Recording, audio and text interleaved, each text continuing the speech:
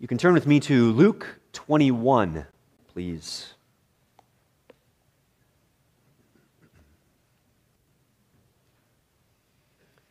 Luke 21. In 1892, a ship was built named the SS Valencia, and it was designed to carry passengers up and down the east coast of the United States. So the ship did that for several years, and then it was transferred to the west coast to go up and down that part of the country. And on January 20th, 1906, the SS Valencia departed from San Francisco and headed north toward Canada. The weather turned sour, and the crew couldn't navigate correctly, and in the early morning hours of January 21st, not far from Vancouver Island, the ship struck a reef and began to sink. She was within sight of land, a mere 100 yards from safety. But to keep her from going down, the captain ordered the ship to be run aground. So here is this vessel pierced on the rocks, exposed to the driving wind and the freezing rain of winter. The ship was doomed. So, as you can imagine, chaos ensued on board. And as one end of the ship started to sink into the water, people are clinging to railings. And several of them tried to launch some lifeboats, but they did so improperly. 3 of them flipped as they were being lowered into the water, dumping all of those people into the icy waves.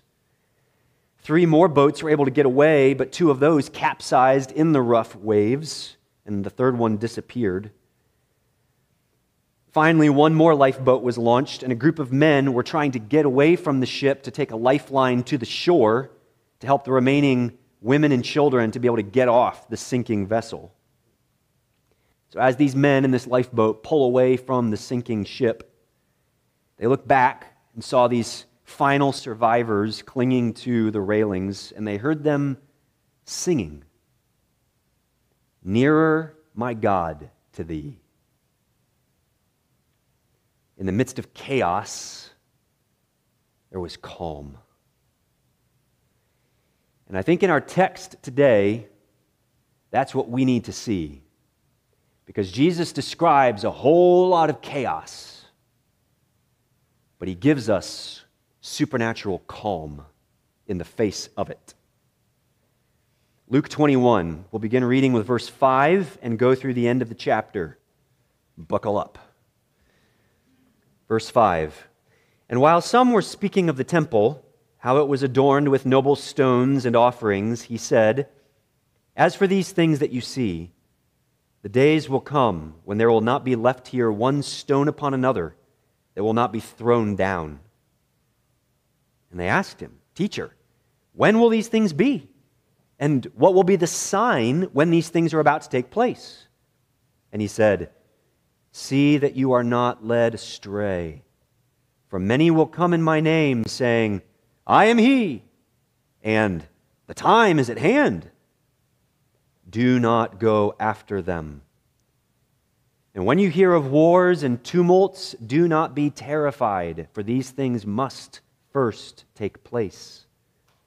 But the end will not be at once.' Then he said to them, 'Nation will rise against nation, and kingdom against kingdom. There will be great earthquakes, and in various places famines and pestilences, and there will be terrors and great signs from heaven. But before all this, they will lay their hands on you and persecute you, delivering you up to the synagogues and prisons, and you will be brought before kings and governors for my name's sake. This will be your opportunity to bear witness. Settle it, therefore, in your minds, not to meditate beforehand how to answer. For I will give you a mouth and wisdom, which none of your adversaries will be able to withstand or contradict. You will be delivered up, even by parents and brothers and relatives and friends, and some of you they will put to death. You will be hated by all for my name's sake. But not a hair of your head will perish. By your endurance you will gain your lives. But when you see Jerusalem surrounded by armies, then know that its desolation has come near. Then let those who are in Judea flee to the mountains, and let those who are inside the city depart, and let not those who are out in the country enter it. For these are days of vengeance, to fulfill all that is written. Alas, for women who are pregnant, and for those who are nursing infants in these days. For there will be great distress upon the earth and wrath against this people. They will fall by the edge of the sword and be led captive among all nations, and Jerusalem will be trampled underfoot by the Gentiles until the times of the Gentiles are fulfilled.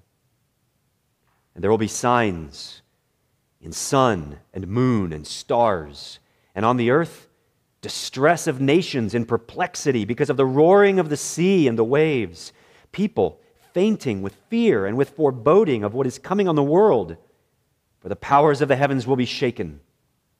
And then they will see the Son of Man coming in a cloud with power and great glory. Now, when these things begin to take place, straighten up and raise your heads, because your redemption is drawing near. And he told them a parable. Look at the fig tree and all the trees. As soon as they come out in leaf, you see for yourselves and know that the summer is already near. So also, when you see these things taking place, you know that the kingdom of God is near.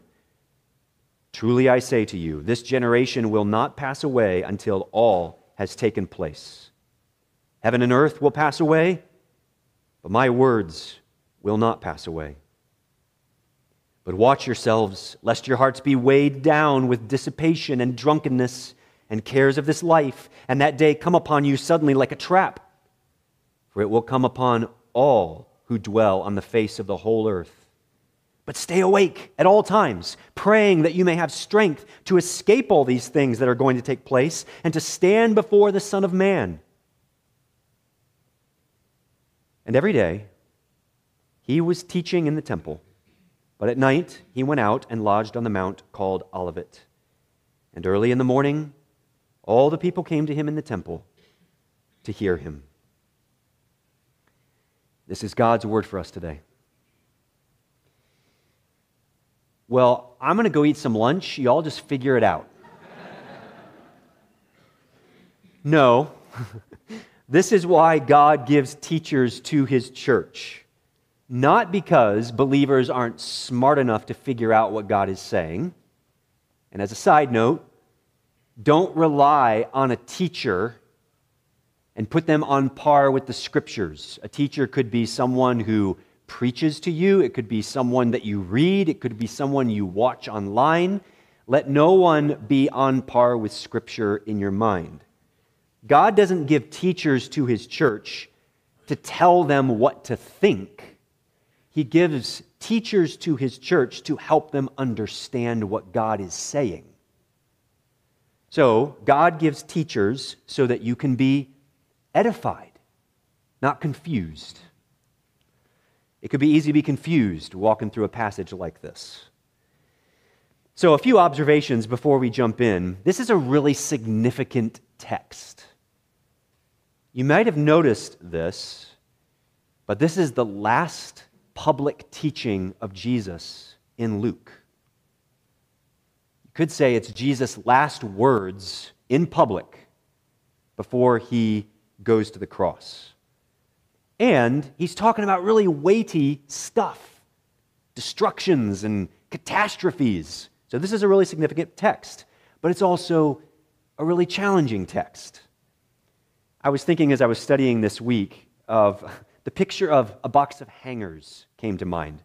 So if you've moved, or if you store hangers in a box at home, you've probably had this experience where you go to grab one hanger and pull it out, and what happens? 3, 4, or 10 other hangers come with it. And it kind of feels that way with this passage. When you try to answer one question, it's like 3 or 4 or 10 other questions come out with it. You try to untangle one knot, and you realize there's about 5 or 6 other knots that you have to untangle. So, this is a challenging text, and wise and godly people disagree on how to interpret this text. Jesus seems to be talking about a historical event, the destruction of Jerusalem. But then some of his comments seem to go beyond that. So is he talking about one event? Is he talking about multiple events? And then he's talking to or about multiple people. You are a part of this, but then also they and those are a part of this. There's a distinction between who he's talking about. And then there's this famous statement in verse 32 where Jesus says, "Truly I say to you, this generation will not pass away until all has taken place."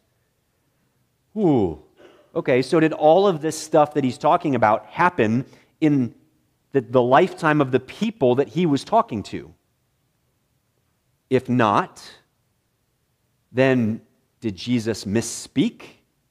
Did he mess up?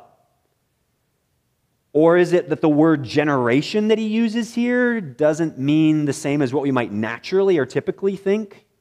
There's a lot of questions. So wise and godly people disagree on how to interpret this text. So what does that mean for us? We should be humble about what we conclude from this text. Jesus doesn't say everything, and he doesn't lay it out all nice and neatly, like step 1, step 2, step 3, step 4, in this nice little fashion. So I'm going to present a conclusion to you, which is rooted in the text, but you might disagree with me. And I might disagree with myself in a year. I mean, the future things are things that we study, that we try to understand, but the very fact that they're in the future means we don't know exactly how they're going to play out. We try to look at Scripture and even piece things together from Scripture, but ultimately it comes down to let's draw a conclusion and hold it humbly. So that's what we're going to do this morning. And here's my big idea for you. In the midst of upheaval, look for Jesus. In the midst of upheaval, look for Jesus. Now, partially because this text is so challenging and because it's so long, we're going to take 2 weeks to go through it. I'm going to make one pass through, kind of fly over, and we're going to talk about what. What is Jesus saying? We're going to try to make sense of what he's talking about as we go through it this week.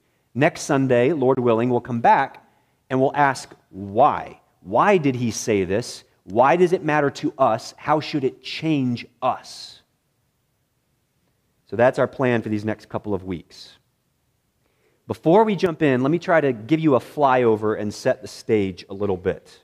As you can see, if you picked up one of the handouts as you came in this morning, I've given you an outline today. I haven't done that before, but I thought it might be helpful to give you some sense of structure and direction. Some of you are more visual, and that might help you. Some of you like to write, and that helps you to process, so maybe you've got an option to take down some notes there. Hopefully that will serve you. And if not, disregard it. It's not a big deal. So here's our 3 headers, the things I've chosen to try to break up our passage. First, verses 5 through 9, 2 cautions. Second, verses 10 to 24, words about an end. And then verses 25 to 38, words about the end. So it seems pretty clear that Jesus is talking about 2 different events in this passage. And as we go through this, we're going to do some spade work. We're going to do some digging this week. So it's going to take some brain sweat. Try to hang with me. I'm going to try to make this as clear as possible and hopefully as interesting as possible, but I also want to just state what he's saying.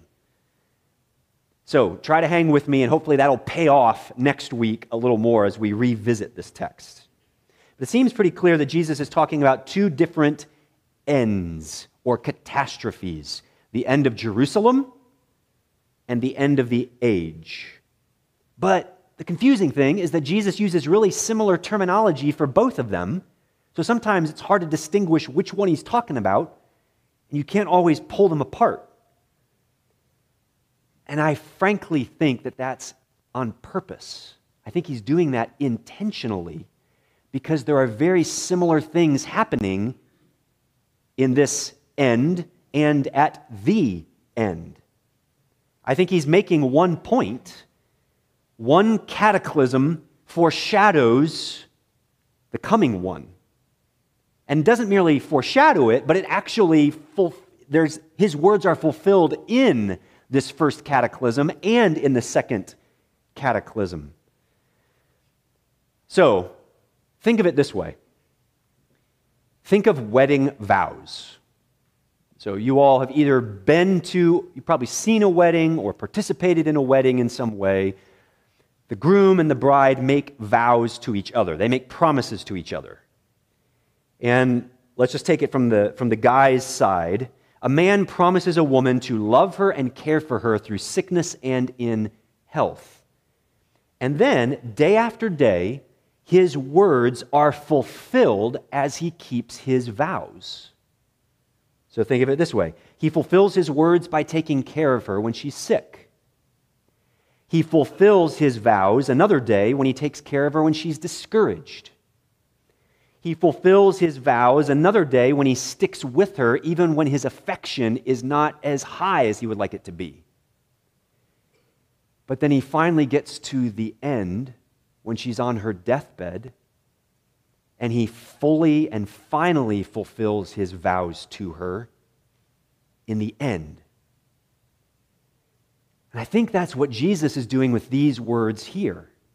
He talks about Jerusalem and he talks about the end, but he says that his words are fulfilled here and fully and finally here. There are events like this in the Bible. So think of the Exodus. If you're familiar with the Bible, you know the Exodus was that great deliverance of God, of his people, out of Egypt from slavery.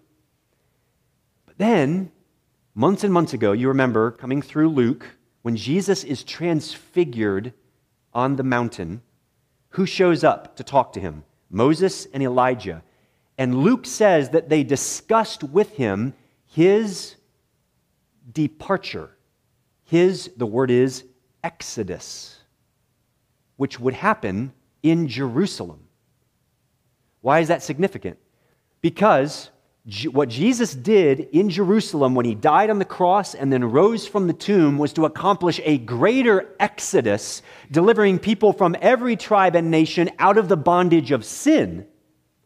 So you have an exodus where Moses draws the people of Israel out of Egypt and out of slavery, and you have the Exodus where Jesus draws people out of sin by his death and his resurrection.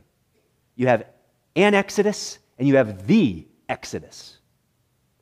Here's another example. And for this, I want you to turn to one of the Old Testament prophets so you can see this with me.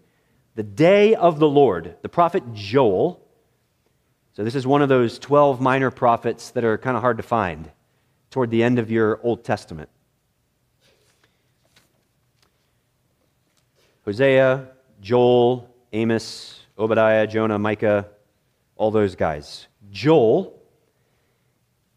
And when this prophet is talking to the people of God, he is discussing this huge event that happens. It's an invasion of locusts. Maybe some of you have seen this at times, where locusts just sweep through an area and eat everything green in their path. Apparently, this is what happened to the people of God because of their sin. God sent this plague of locusts that just swept through the land and ate up all their harvest. And look how this plague is described. Joel chapter 2, verse 10. Joel 2, verse 10. The earth quakes before them, the heavens tremble, the sun and the moon are darkened, and the stars withdraw their shining. The Lord utters his voice before his army. So this plague of locusts is God's army. He's bringing it to punish his disobedient people. And how is it described when these locusts fly through? The sun is darkened, the earth seems to shake as they're moving across it. This is apocalyptic, catastrophic kind of language.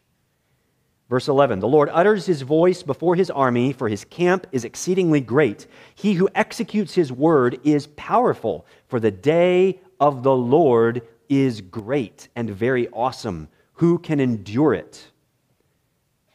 So it seems as though Joel is saying this plague of locusts is a day of the Lord. It is a judgment of God on his people. And it's described in this crazy, catastrophic language. Turn over now to Joel 3, verse 14. Joel 3:14. Multitudes, multitudes in the valley of decision. For the day of the Lord is near in the valley of decision. The sun and the moon are darkened, and the stars withdraw their shining. Okay, so really similar imagery.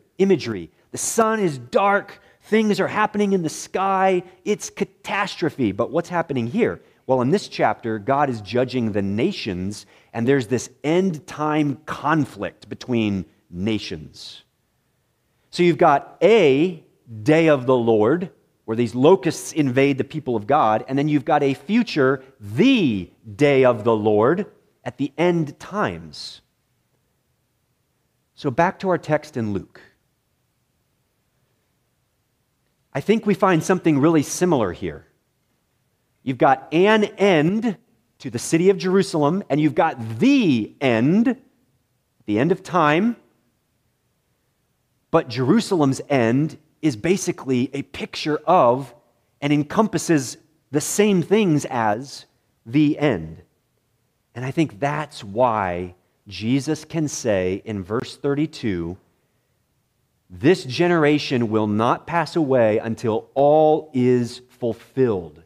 I think what he's saying is, the people living during my time will not pass away until everything I've said lands on Jerusalem and it is destroyed.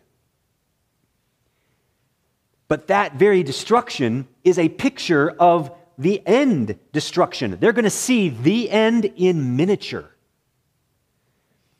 It's kind of like visiting the Eiffel Tower, but not the real one, the one in Las Vegas. So some of you know this. There is an Eiffel Tower in Las Vegas, which is half the size of the Eiffel Tower in Paris. But when they built it in Las Vegas, they actually got permission from the mayor of Paris to replicate some of the very minute details, even down to paint chips, on the original Eiffel Tower. So you could go to Las Vegas and say, I have seen the Eiffel Tower. Because that's it. Although it's only a replica of it. You've seen the Eiffel Tower. And I think Jesus is saying the same thing. When this generation sees the destruction of Jerusalem, they are seeing the end in miniature. So, let's dive in, and we're going to skip across the surface of the text. So don't get too excited or too worried. I spent a lot of time leading up to that and setting the stage. I know. We're going to come back to this next week, but I at least want to skip across the top of the text today. So, first header, 2 cautions. What's the setting? Jesus has been teaching in the temple, and what did he do? He cast out all the people that were selling stuff in the courtyard of the temple, and now he's just coming back day after day, and he's teaching. Well, apparently at some point, some of his listeners, whether it's the bigger crowd or whether it's his disciples, they all of a sudden start to get distracted, and they're just looking around at this amazing building that they're in, and they start talking about the stones and the ornamentation and all the stuff that's around. And frankly, it would have been amazing. This temple was one of the wonders of the world at this time because of how King Herod had constructed it. Go do some research sometime. The stones in the foundation themselves are tons. They weigh tons.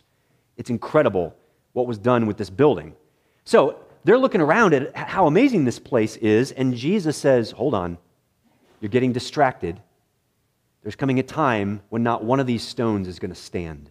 They're all going to be thrown down. Well, to the people of this day, to hear that this building would be destroyed would feel like the end of the world. And so they say, when is it going to happen? And how are we going to know when it's getting close? And isn't that what we want to know? When is the end going to happen? And how are we going to know when it's getting close? This is our human tendency. But what does Jesus do in his answer? First, he doesn't even answer the when question. He doesn't tell them when the temple is going to be destroyed. And he doesn't tell us when the end is going to be. So I think we should not be consumed with timelines and predictions because he didn't tell us when. Another observation is that he warns us about some pitfalls. Before he starts talking about the future, he says, you guys need to be cautious about a couple of things. And so what does he say? First, verse 8, don't be tricked. Don't be tricked. Why? In verse 8, he says, see that you are not led astray. It's going to be easy for you to get distracted. It's going to be easy for you to get hoodwinked. It's going to be easy for you to swallow the stories that get passed around on Facebook. Don't be tricked. Why? Because many are going to come in my name. Many imposters are going to show up, and they're going to say, I am he. Now, we might sit here and say, oh, you know what? We're not going to get caught by that kind of a trick. If somebody says, I'm Jesus, we're not going to believe that. Well, how about the second thing he says? Many will come in my name saying, I am he, and the time is at hand. Maybe that one hits a little closer to home. Because don't people start to put pieces together? Aren't there always end times experts who pull different passages of the Bible together and try to make them fit and then say, did you see that? Did you see that? Did you see that? That means it's really close. That means he's almost here. Jesus tells us, don't believe the imposters and don't go after predictors. Don't be tricked. What's the second thing he warns us about? Verse 9, don't be terrified. Why would we be terrified? Well, he says, when you hear of wars and tumults, you're going to hear about riots. You're going to hear about revolts. You're going to hear about invasions. Don't be terrified. And friends, aren't these our two greatest struggles when we look into the future? We don't know what's going on, and so we get scared. Or we really want to know what's going on, and so we start pursuing stuff, and we get tricked.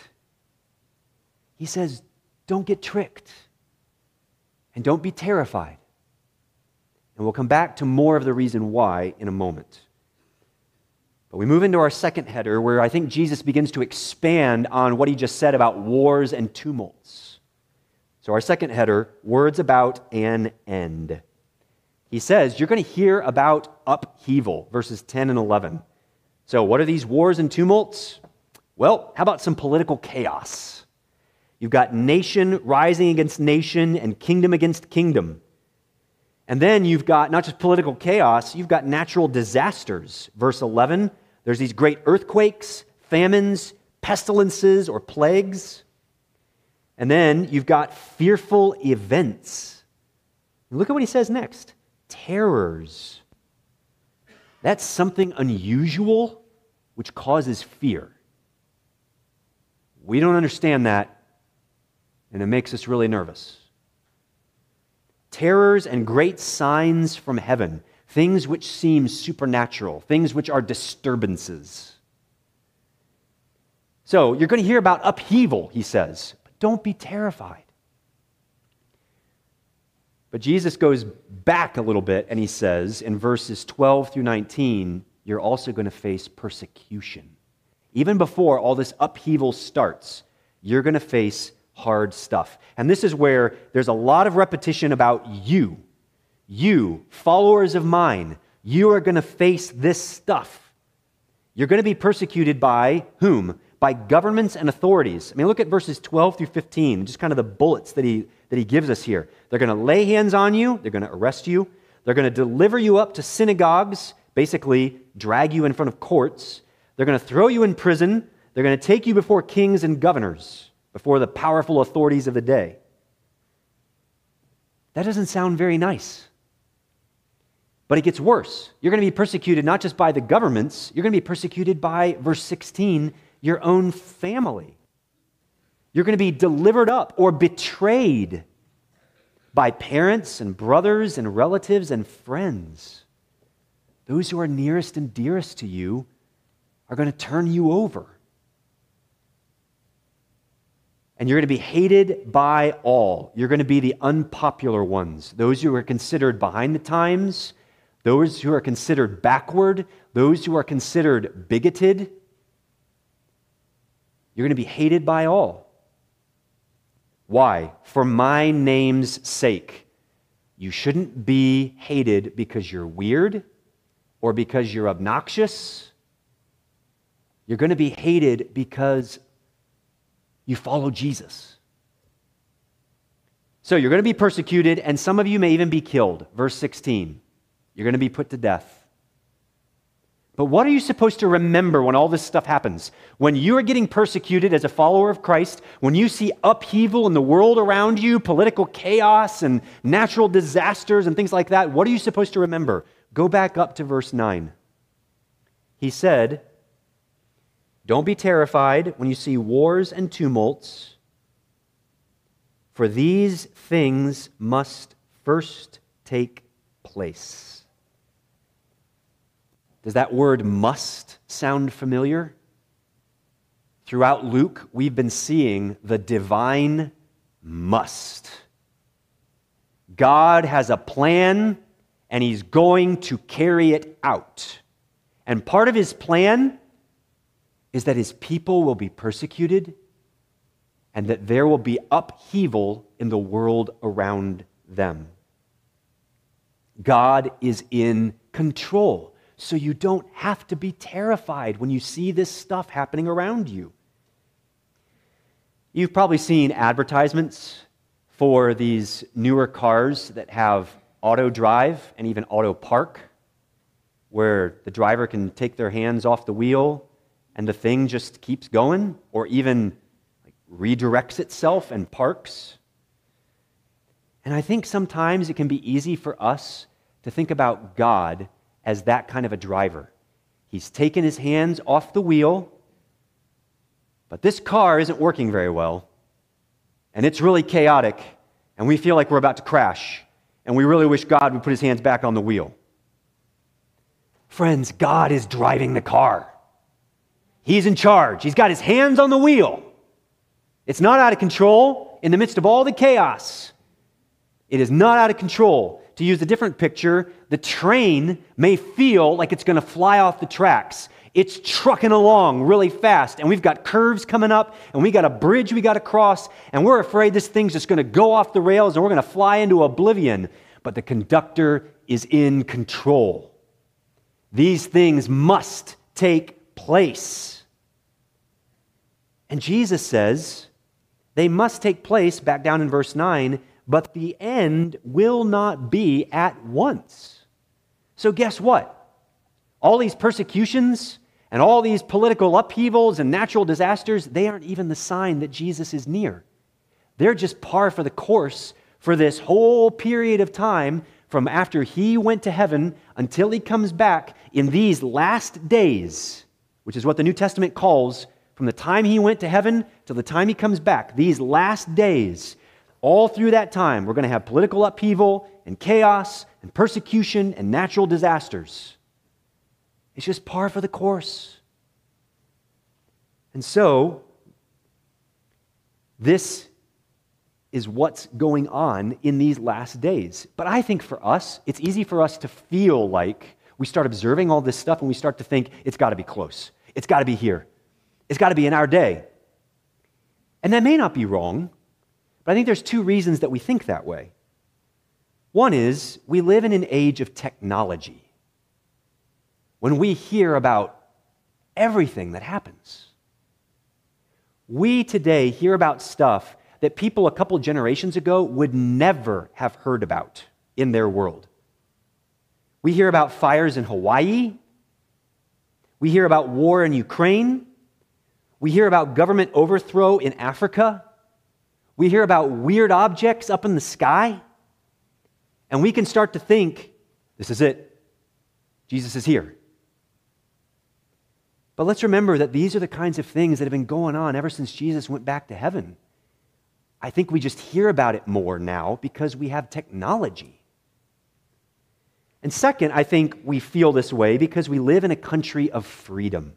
For a long time, we in our country have been extremely blessed to be sheltered from a lot of the stuff that our brothers and sisters have experienced all through church history and even in many other places today. And when we start to feel a little bit of pushback from our community, from our policies, from our governments, from the society around us, then we start to think, oh, now it's happening. Now it must be time. When it's been happening like this for thousands of years. So I'm not saying, please don't hear me wrong, I'm not saying, oh, Jesus isn't coming back for another 2,000 years. I don't know when. That's the point. We don't know when. So he tells his followers, Jesus tells his followers, they're going to suffer persecution. They're going to see upheaval. But the end may not be at once. This is par for the course. And now he turns specifically to an end. Jerusalem will fall. Verses 20 to 24. And what does Jesus say? To these people in his generation, when you start to see enemies surround the city, get out. Get out. Run away. And toward the end of the 60s AD, from about 66 to 70, the Roman Empire started to come into Israel and started to encompass Jerusalem. And there were multiple times when the Roman Empire was coming into the city and starting to clamp down. And finally, in 70 AD, the city was leveled. But it was several years when these armies started to encircle and started to get closer and closer to this destruction. And Jesus is saying, when you see that happening, get out. I mean, it's natural for people outside of a city to want to run to the city that has walls for refuge. That's just normal. I don't want to be out here in my little hut. Let's go to the city where there's walls. And Jesus says, don't do it. Go the opposite way. Get out to the mountains. Flee. Why?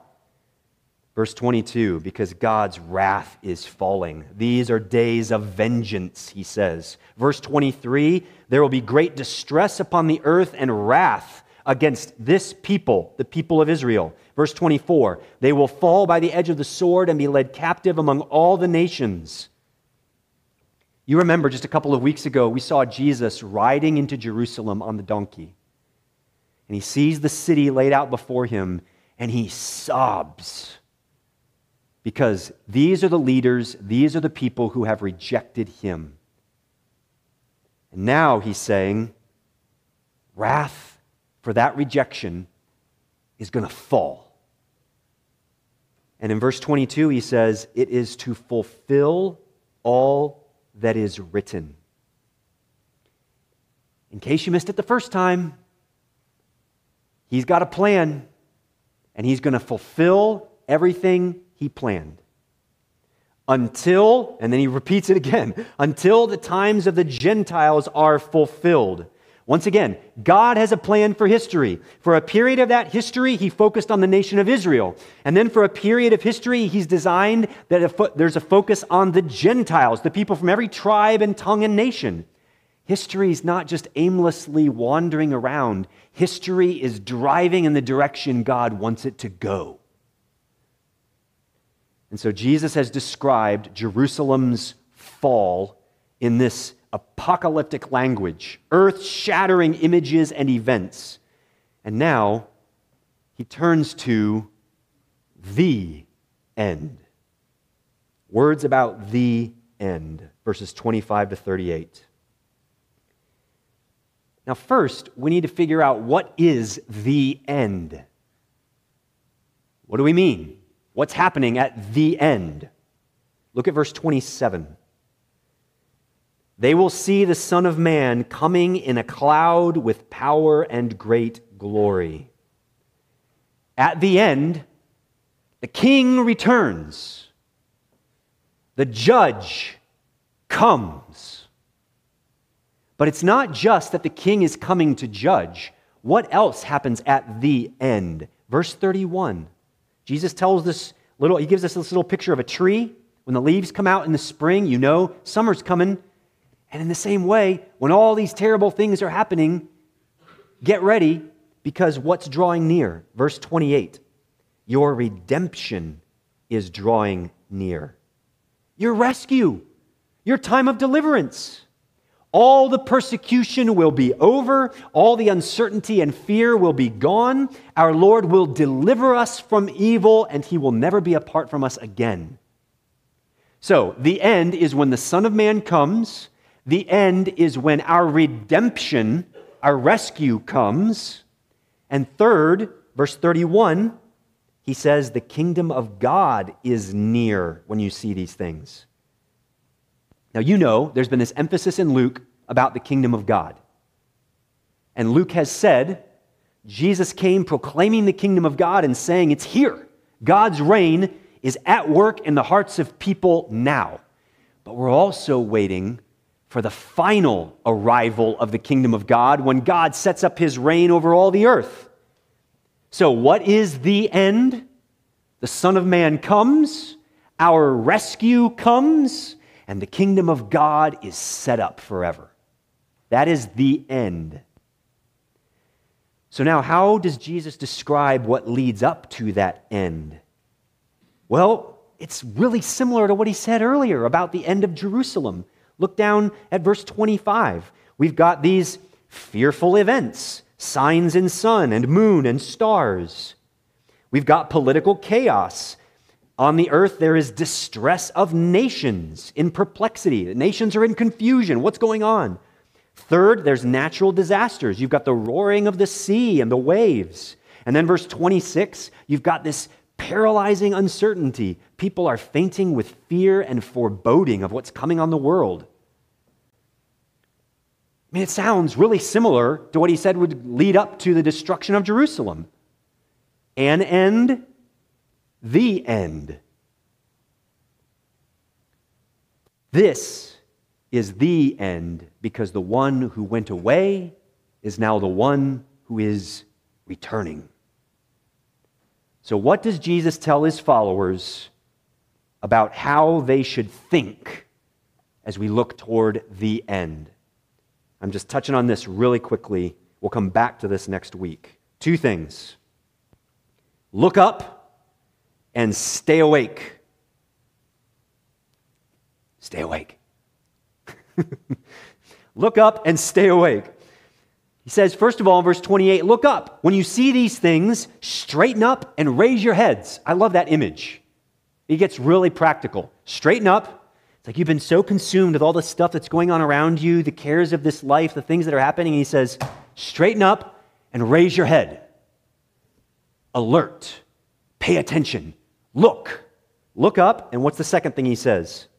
He says, stay awake in verses 34 through 36. Verse 35, he says, that day will come upon all who dwell on the face of the whole earth. Everyone is going to see the end. Everyone who's on the earth is going to see when the Son of Man comes, he rescues his people, and his kingdom is set up. So how should believers look toward that day? What does he say in verse 36? Pray. This is how you stay awake. Pray that you may have strength to escape or to avoid all of these things. Believers are going to hear about these events. We're going to see these terrible things that are happening, and we need to pray that we have strength to persevere through them and to get to the point when we can stand before the Son of Man who comes back. So, brothers and sisters, there is chaos. There is upheaval in our world. There is hostility toward followers of Christ. There are mysterious things happening which we cannot explain. But in one sense, these are par for the course ever since Jesus went back to heaven. They may be intensifying. They may be getting greater and greater, and it could be that he is very near. But no matter what season of time, no matter what generation is on the earth, Jesus says, believers, you're supposed to do the same thing. You're supposed to look up and be alert. You're supposed to pray that you have strength to get through what's coming.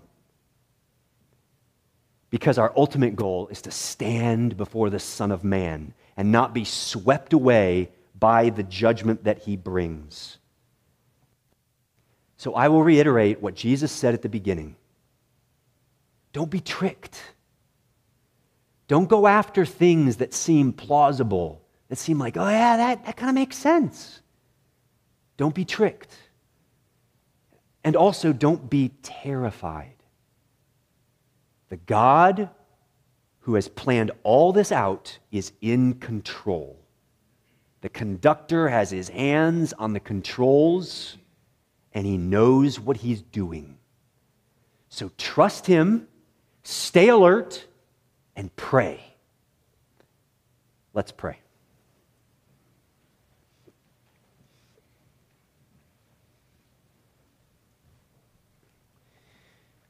Lord Jesus, we want to be faithful to you and to your words that you've given to us. So I pray that you would help us to take your words and to heed them. Help us to be a people who are alert. Help us to be a people who are looking up. Help us to be a people who are not terrified, who are not fearful, who are not anxious, but people who are trusting you and who are praying to you. Give us confidence in your sovereign control over all things.